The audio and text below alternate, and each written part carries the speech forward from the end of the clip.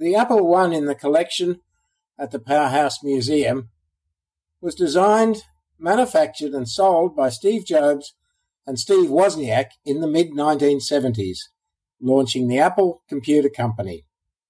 This is a rare object, with only around 50 examples surviving in public and private collections worldwide, from a production run of approximately 200. In an environment dominated by computer kits with cumbersome input and output devices, the two Steves' Apple I represented a significant step towards a commercially viable, marketable personal computer.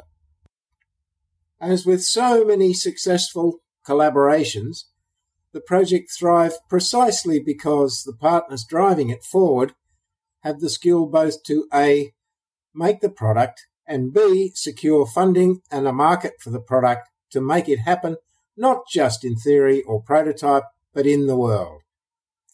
Even within the museum's own collection, there are many, many examples of this kind of successful collaboration. The most notable example, perhaps, being the Boulton and Watt steam engine.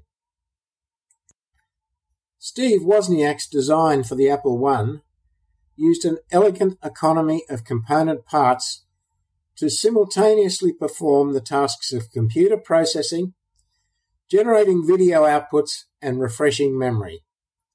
This setup was easily connected to an ordinary, everyday QWERTY keyboard, which was a vital part of the value add.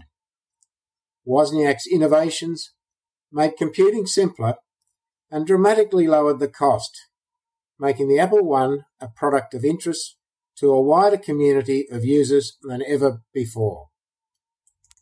The collaboration between Jobs and Woz and the Apple I are huge milestones in the information revolution that has changed the day-to-day human experience in so many ways. Many would view the Apple I as the first personal computer.